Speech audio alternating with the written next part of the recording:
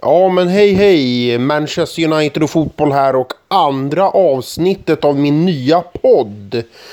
Jag ska säga det att hädanefter så kommer det vara gäster i den här kanalen och det kommer bli mer levande snack. Men efter ett testavsnitt så känner jag mig nu väldigt taggad på att köra ett kort snack till. Jag är just nu på en resa i Medelhavet, i Rhodos, och jag känner mig inspirerad att snacka Manchester United här efter soltimmarna. Så det blir en kortis själv igen och sen kör vi gäster som sagt. Och det jag vill prata om är att det är väldigt viktigt för Manchester United att signa mittfältare. Mittback också såklart. Men det slår mig mer och mer hur viktigt det är med mittfältare. I och med att Pogba är tjurig. Han vill lämna Manchester United och Herrera har redan gjort det. Fellaini gjorde det i januari, så har vi ju tappat många mittfältare under kort tid. Även om det inte är jättenödvändigt att ha en ersättare för Fellaini rent i hur han är som spelare, så det kan man fixa i truppen vi har nu. Men jag tycker att det viktiga är att det har försvunnit så många, så att det är viktigt att vi har ett mittfält där vi kan ha ett brett mittfält och även en bra topp på det hela, en bra kvalitetstopp. Och där är vi inte just nu. Jag skulle ju, om jag hade haft fria händer, hade jag ju signat någon ung defensiv mittfältare som skulle kunnat variera speltid med Matic till exempel. För jag hoppas att Matic kommer hålla en högre nivå den här säsongen än stora delar av förra säsongen. Och få in en ung spelare på den positionen skulle förenkla för Matic att ha tävling för sin plats, och att han höjer sig då och även sätta in den här unga spelaren lite då och då. Fred skulle kunna spela på den positionen som vi har just nu. McTominay också. Men de ska vara snäppet högre upp tycker jag. Så för mig så skulle ju ett köp av Declan Rice vara perfekt för Manchester United. Det går inte så värst mycket snack om det just nu. Det går en del snack om Longstaff. Och ja, jag ska ärligt säga att jag har inte sett honom så mycket. Han spelade inte särskilt många matcher för Newcastle förra säsongen.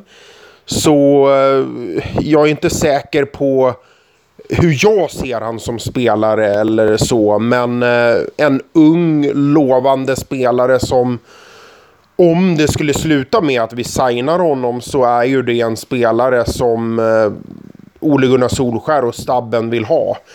Det är mer bestämt på det att vi ska ha mittfältare, och det kan sluta med att det blir han, eftersom det har gått väldigt mycket snack om just den värvningen. Och då är det ju en ung spelare som är på tillväxt, och det kan sporra Matic.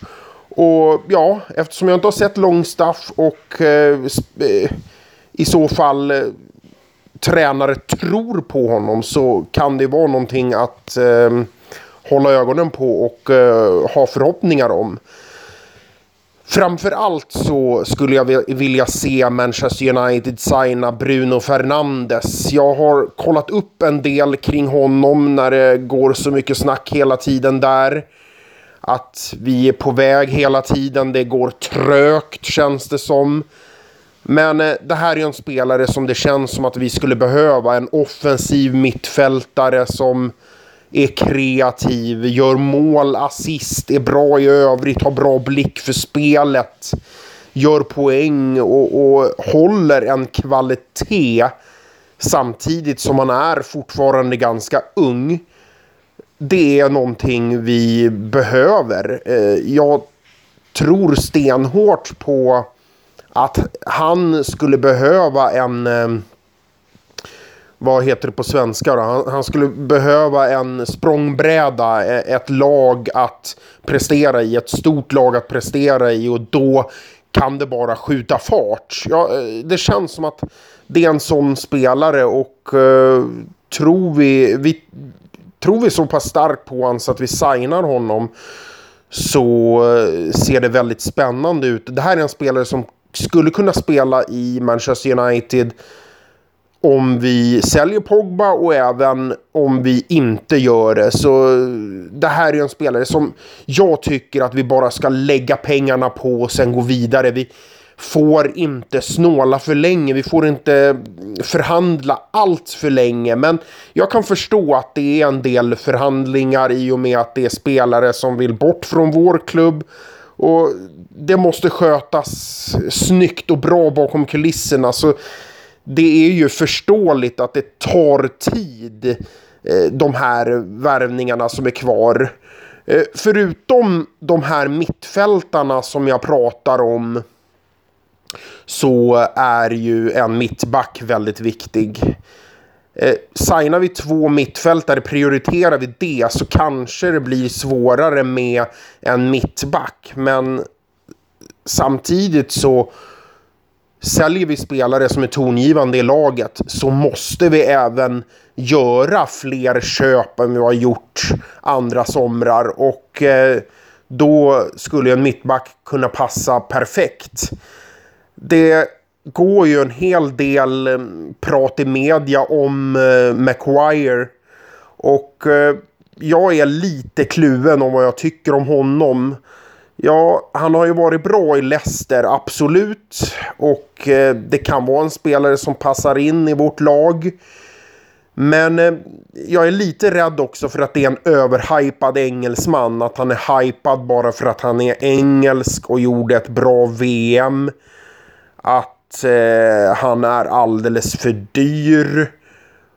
Han är ju inte särskilt gammal heller, så det skulle ju kunna vara en bra värvning för Manchester United. Men jag skulle hellre tänka på Alderweireld om det är någonting vi ska lägga pengarna på. Det snackade jag ju såklart om i senaste podden också. Alderweireld är en spelare som är lite äldre, 30 plus, och bra erfarenhet, och köper vi många unga spelare så är det bra att få in ännu en lite äldre som kan agera mentor åt de yngre spelarna. Och Alderweireld, det är mitt val, precis som jag sa i förra podden avsnittet. Det är bra att snacka lite genomgående om samma saker i 2, eftersom det är olika lyssnare kanske. Så Alderweireld är mitt val som mittback. Och det grundar jag då på att han kan ju ligan, är riktigt bra tycker jag. Jag tycker att han är vassare än Maguire, och han är äldre och kan agera mentor som jag sa. Men framförallt då så kan vi tidigare få fram Axel Tuansebe, och det tycker jag är viktigt. Jag tror på den här killen, som jag sa i tidigare avsnitt, och det här är en spelare som jag vill att Manchester United satsar på. Och eftersom han nyligen skrev på ett kontrakt, så betyder ju det att klubben tror på honom. Han är beslutsam om att satsa. Och jag tror starkt att om han gör ett bra jobb här i Manchester United, så kommer han att spela i många år i Manchester United och gå steg för steg och utvecklas enormt. Kanske redan den här säsongen finns det i honom att han kommer nå långt. Så taggande på det sättet. Väldigt, väldigt kul att han är på väg framåt här. Jag tror att han kommer tillhöra Manchester Uniteds trupp och inte lånas ut. den här säsongen. Det finns det inga tendenser till, tycker jag. Det var lite om nyförvärv. Sen skulle jag faktiskt vilja prata om att försäsongen har ju börjat. Den startade den dagen jag gjorde första podden och nu har försäsongen varit ett tag. Och det vi kan dra slutsatser till där är att Manchester United har dragit till Australien, där ett försäsongsläger ska vara, och vi ska möta Perth på lördag. Det är spännande att det äntligen är igång med försäsongen och Solskär ska få jobba med sina spelare från början, precis som jag sa i avsnitt 1. Här kände jag en inspiration att repetera lite det och snacka om vad som är viktigt i transferfönstret som kommer här. Vi måste köpa mittfältare. Vi måste ha en mittback. Och det här grundar jag då på att just i dagsläget har vi inte en trupp som hamnar topp 4. Vi måste förstärka. Och en del av de här unga spelarna som har flyttats upp i A-laget är inte redo att vara så pass framtonade spelare att de är redo att vara så pass delaktiga i att vi blir en utmanare för topp 4, utan det måste vi köpa oss till, och så får man se då om de ska spela Sean Garner och Gomez till exempel, om de ska spela lite grann under nästa säsong eller lånas ut. Jag tycker att det ska bli spännande att se under försäsongen vilka spelare som tar för sig och allt sånt där. Där var lite snack över, och ja, jag kände att jag ville snacka lite om vad vi behöver värva, mittfältare och mittback, och jag kände att jag ville repetera lite grann om försäsongen och dylikt. Inspiration skedde och det är då det kommer snack. Men jag lovar dig att det kommer komma mer kring Manchester United. Det kommer komma mer med gäster. Och det är bara att följa kanalen. Ratta in den även på Facebook. Manchester United och fotboll heter den där också. Så kan vi höras ännu oftare.